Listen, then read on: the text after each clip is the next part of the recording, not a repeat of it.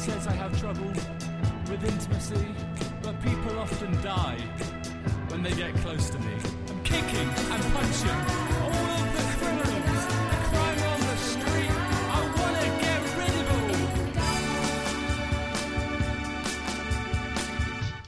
all. Hello everyone, and welcome back to another edition of the DC3kly Batman and Robin Eternal podcast. We're here to talk about issue number 18, story as usual by James Tynion IV and Scott Snyder, scripted by Ed Brisson and illustrated by Scott Eaton. As usual, we will be talking about what happened in the issue, spoiling the issue. So if you haven't read it, stop and go pick it up and read it. So the issue starts off at St. Hadrian's, the school that's the front for Spiral, and we have the whole gang together, and Tim's explaining everything that happened with the Order of Saint Dumas, it's such a hard word. Ichthys. It's a hard word for me. It is a hard word.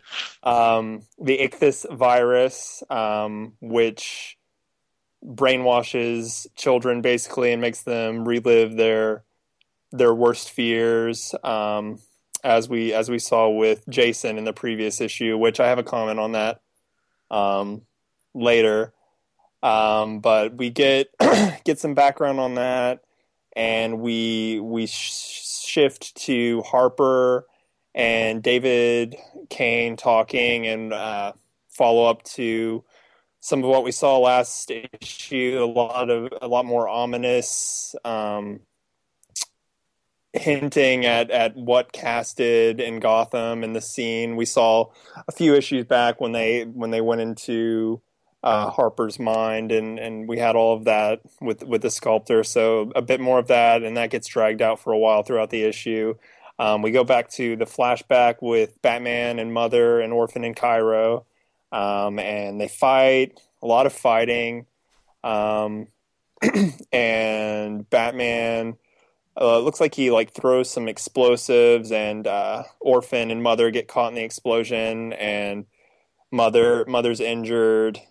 And it seems like Bruce has won until we find out that Mother has sent Cass to Gotham in order to basically create and collect the new Robin, the Robin replacement. And we find out that as I predicted so many issues ago, that Cass did in fact murder Harper's mother and attempted to murder her father, but he got away because he's just a dirtbag.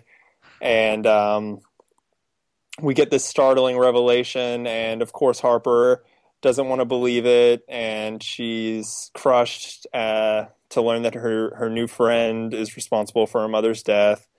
And we get a little bit of interesting dialogue between Bruce and Mother about what Batman's going to do with Harper now that this has happened, and it kind of reframes, the whole Batman and Harper relationship, which I'm sure we're going to talk about. And the issue ends with back in the present, the Ichthys virus is about to be released in schools because that's the best way to target children, obviously. And all of the Bat characters hole up in this command center to protect themselves from the virus, but realize that Harper is not with them, and that's when the issue ends. Can I just mention one part? Yeah. How it appears that Mother kills herself with a cyanide capsule. Right. You're right. I forgot about that.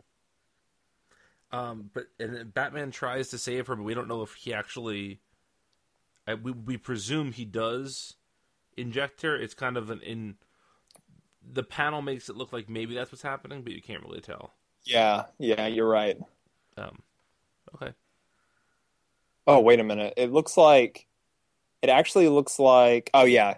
So it looks like he's injecting her, but then the syringe gets shot, but somehow his hand doesn't, maybe? I don't know. Yeah. Bullets. Magic bullets. So yeah, what do you guys think? A lot of stuff to unpack in this issue. Yeah. Um, well, obviously the big stunner is that you were right all along, Zach. Bask in it. I'm the glow, getting tan here. So Cass was apparently sent to kill Harper's parents, and we know her father is still alive, but she apparently succeeded with Harper's mom. And I'm not sure how I feel about that because I don't think that it's an inherently bad thing to have a hero or a fan favorite character do something really bad in their past. You know, Hmm. I think that has the potential to provide an interesting backstory, but I'm not sure having just introduced Cass Kane in this story, and now it's almost like you're immediately pitting her against Harper. It's I would not fault anyone for seeing this as a way to prop Harper up while knocking Cass down a peg or You know, something like that. it's interesting that you say that because I think it does more for Cass than it does for Harper.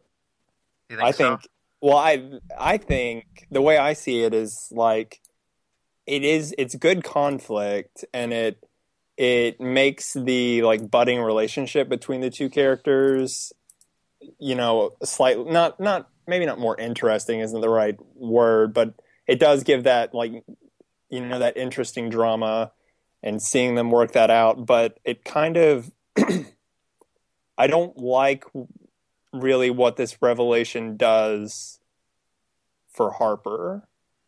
It kind of recast like everything that we've come to know about her since she was introduced. And kind of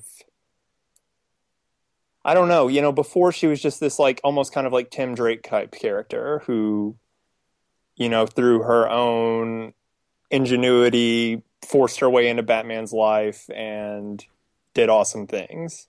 But now it's like, oh, she was always kind of on the radar.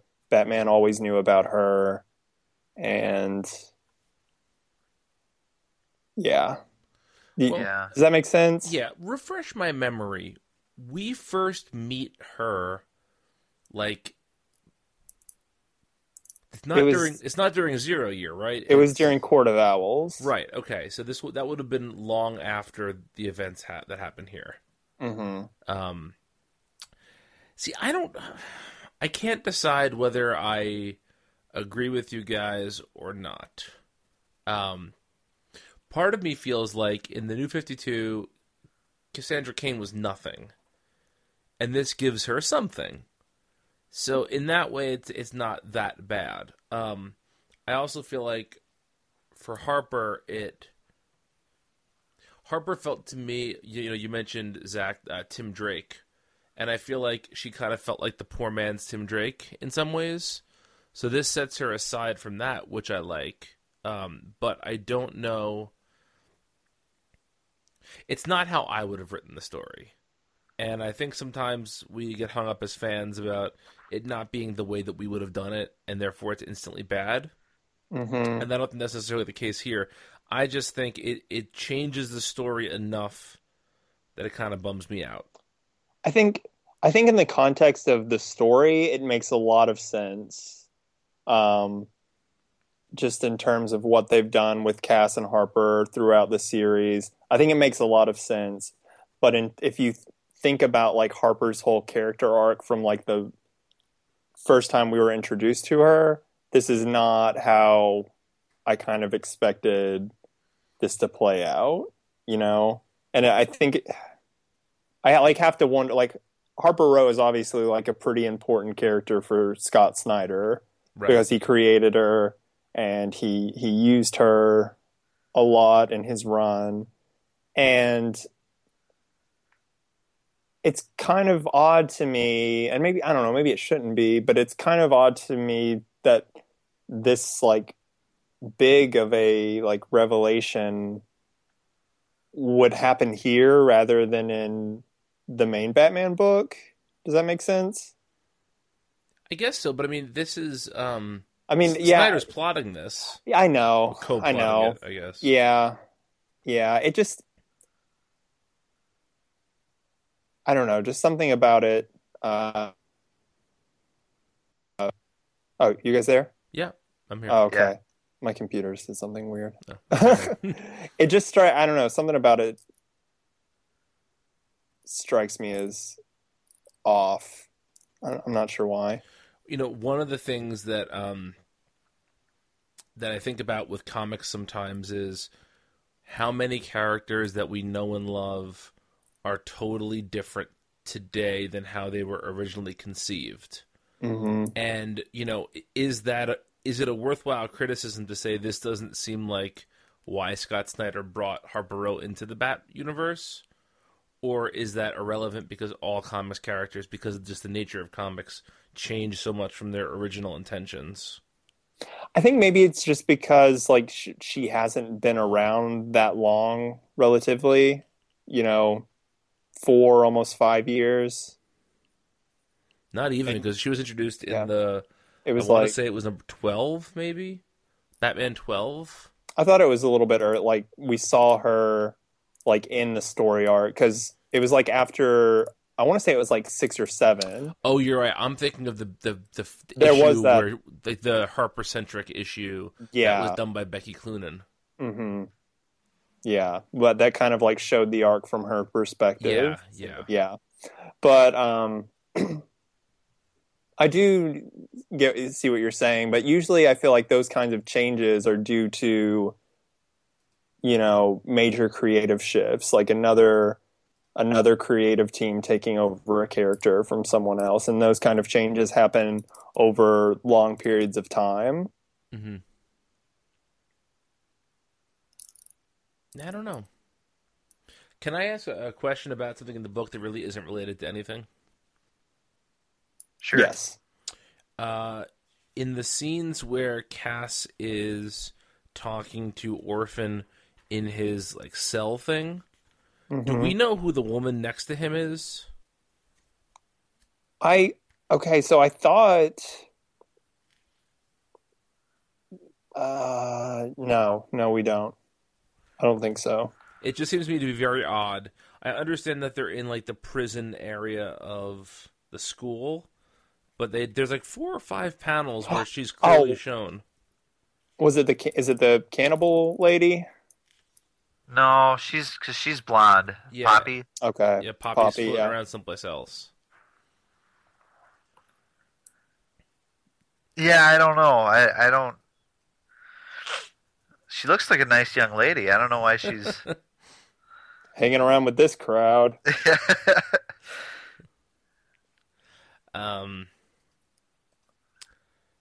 Yeah. I don't know.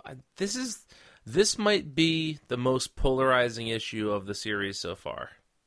Yeah. Definitely, yeah.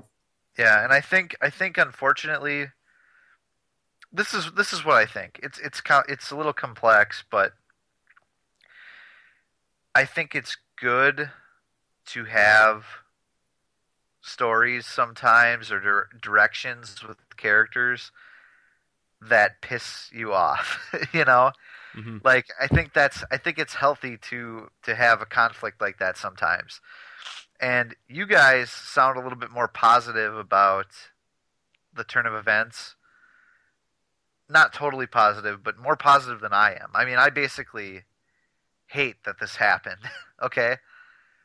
But I think that can be a healthy thing for storytelling. I do believe that. Yeah. So right now I'm sitting here like sick that they did this to Cass and Harper, But that speaks to my investment as a fan and also maybe to my status as a 28-year-old full-grown man. But let me ask you this though. Yeah. As we can't ask this question in relation to Harper because she's a New 52 creation. But if this was like, Joanna Jones, a new character introduced, would you care half as much? Or is this because you're a fan of Cassie Kane, and so that matters to you more? Because to me, this is cashing a check that was written on pre-Flashpoint stories. Yes, that's true. But now you've made it personal for a character that's deeply embedded in the Bat family now. And I'm not saying that's bad from a storytelling perspective. I'm saying it's turning my stomach in a way that it wouldn't if we had just found out that Cass was mind controlled or influenced into murdering randoms. Does that make sense? Sure. I know this is a very fanish thing for me to say, but now we're going to be dealing with 6 months of Harper being like, "How could you have done this to me, Cass?" and Cass being like, "It wasn't me, it was manipulation." And I just feel like, it just makes me I just wish it didn't happen, And that's maybe a fanboy thing to say rather than an actual critical thing to say. But it really does change Cass forever, really, if it's true, and the dynamic of the Bat family yet again, in a way that I think is potentially damaging to Cass because there's going to be such a backlash. Well, I do think it's interesting because so Cass killed a lot of people in her, service to Mother. And because they were people without, they were faceless characters, a lot of it happened off panel, and we like the character and we sympathize with her situation, it's easy to kind of forgive that.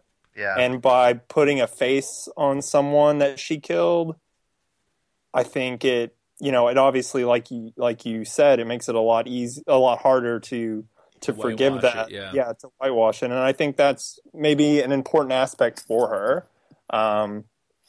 Because like you said, so much of our, reaction to the character relies on pre-New 52 stuff. And by doing something like this, it kind of forces you to view her in a New 52 light. Yeah. And so quickly after she's been introduced. Mm-hmm. Yeah. That's a better way of putting it than I could. Viewing her in a New 52 light, you can't help but do that now. You can't help but say, well, this is damn the New 52 yet again for doing something to one of our characters. Whether that's fair or not, that is the light you view it in. That's true. That's a really good point, Zach. I'm glad that is how I feel, even if I couldn't explain it. And I will say this too. I feel like for the first time since this series has started, I can look back at this and say, you know what? Maybe this is Batman's greatest sin, letting this girl, not really taking her in. You know what I'm saying? The whole idea of that's true. Yeah, of letting her live her life through this misery and not doing anything about it. In some ways, I totally understand why he would say, you know what, this is my greatest sin. Mm-hmm. Yeah, and you know what? That's a key point that you make, because how many times in comics does somebody say, this is your greatest sin, or this is your greatest failure, or this is something from my past that totally haunts me, and then it turns out to be totally underwhelming. Right. And I don't think you can say that about this, whether you like it or not. Mm-hmm. This really is as serious. I can think of some Avengers stories where that Bendis wrote, where the character is harboring something for so long that seems so minor in the world of superheroics that it seems ridiculous. Right. And this, I feel like, is actually legitimately something that is that bad. that would haunt Batman potentially. So, and it's something without an like I feel like one of the problems with so many of these superhero revelations is that there's a clear answer that nobody wanted to take. Like it didn't make for an interesting Avengers story to have those things tie up nicely.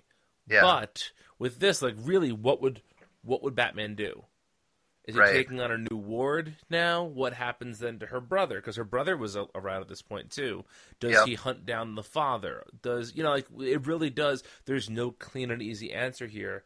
yeah, All the answers would have implicated Batman somehow, and he chose the coward's way out. And so I think in that way, it was a satisfying pin in the "This is my greatest sin" story. yeah, Yeah, I don't know. It is tough because, like, you call it the coward's way out, and I don't disagree with you because it was he basically chose to do nothing. He chose like the passive path, which passivity isn't always the wrong thing If to we're talking do. about But Star Wars, it's the right thing to do. But we're Right, talking exactly. about Batman, so right, but like I can easily see the argument of like maybe it's just better to like stay out of the way and like let it's a tragic situation, but him intervening could make it even worse. Maybe like I don't know. I can see both arguments. yeah. I guess we should talk about Scott Eaton, right? sure. Yeah. I have to say, just last week we were saying how he did a fine job with the issue, and I think last week he did. This week there's a lot of sloppy stuff, especially towards the end of it, especially in terms of characters looking consistent, not just issue to issue, but even panel to panel. But I will say that, and Vince mentioned this before we started talking on air, was that I think the action sequence he does early in the issue is actually quite good. Yes. Mm-hmm. Yeah, I think it's pretty dynamic. I love the way he draws Batman in those particular panels. And then I'll also throw a shout out to the final page with Harper crying. That was a pretty well done and affecting image, I think. Yeah. Some of the stuff in between, like particularly the way he depicts Dick Grayson, which we've discussed this before, I'm sure, how whether it was him or other artists are for some reason drawing Dick Grayson to not really look like Dick Grayson lately. Who would you say he looks like? I said Jimmy Stewart. Bruce! You can't kill anybody! You're Batman! You're Batman! No! Mother! Alright, I'll stop. Harper! Alright, I'm really done now, I promise. Have you sent your tape to SNL? Yeah, Lauren, here's my impression of Dick Grayson as Jimmy Stewart as Dick Grayson in Batman and Robin Eternal sometimes. You have to send him the page too, Exactly, as a reference. Yeah. I just don't see it, Brian. Yeah. That was my Lorne Michaels. It was a good Lord Michaels, I'll give you that. I mean, that was... Right. Yeah, so I every week we've been ending with our one thing, our one sort of standout bit here. I don't have anything that's jumping to mind. Do you guys have anything? Zach, say the thing about the Red Hood. Oh, his helmet looks like Red Tornado throughout the whole issue. Yeah, it really does. People just don't get that hood But right. I have another thing though. Okay, what's that? Before we start talking, I was talking about the virus thing, and I won't go into that rant again. But there's another thing about the virus that I had forgotten to mention. I was going to mention it in the recap, but it looks like it's coming out of the speakers as sound. Yeah. It's a sound virus. Yeah. Which sounds like a terrible 90s So band it's like name. Yeah. It's basically like the anti-life equation. Yeah. Or something. Yeah, that's true. Yeah. Yeah. Didn't Sandra Bullock stop a sound virus in one of her 90s movies? I don't know. No, I don't know. I'm making that up. Okay. I think that was a reference to the net, perhaps. It just sounds like something that would have happened. Yeah. So, my one thing is, do we think Mother is actually dead? Well, that was going to be mine. I know we talked. Oh, that was going to be yours. If I had to come up with one, that was one. But I think it's a good question to ask. In some ways, she seems like a one-off villain, because this was her one gambit in life. Like, this is what she's dedicated her life as a villain to. So she doesn't really have this ongoing, like, once they stop this plot, what else does she have going for her, Right, but I mean, but we've seen who's her. the Mother we've seen now, exactly? Yeah. Yeah. That's a good point. Like, that was my first thought with all of this. Lucille, too. Well done. That was real. I forget what I was going to say.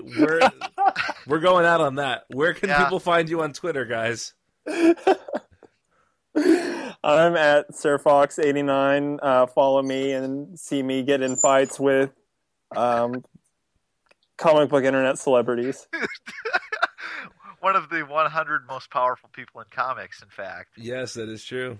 You can find me at VJ_OSTROWSKI, and you can find me ribbing Zach about getting into fights with top 100 comic powerhouses. And you can find me on Twitter at Brian Needs a Nap, joining Vince in his support/ribbing of Zach. You guys got my back. Of course we do. We have those I Survived Villains Month tattoos we talked about. So, there's only 3 of those in existence, and, we have to look out for our own. So anyway, from our mothers to yours, good night.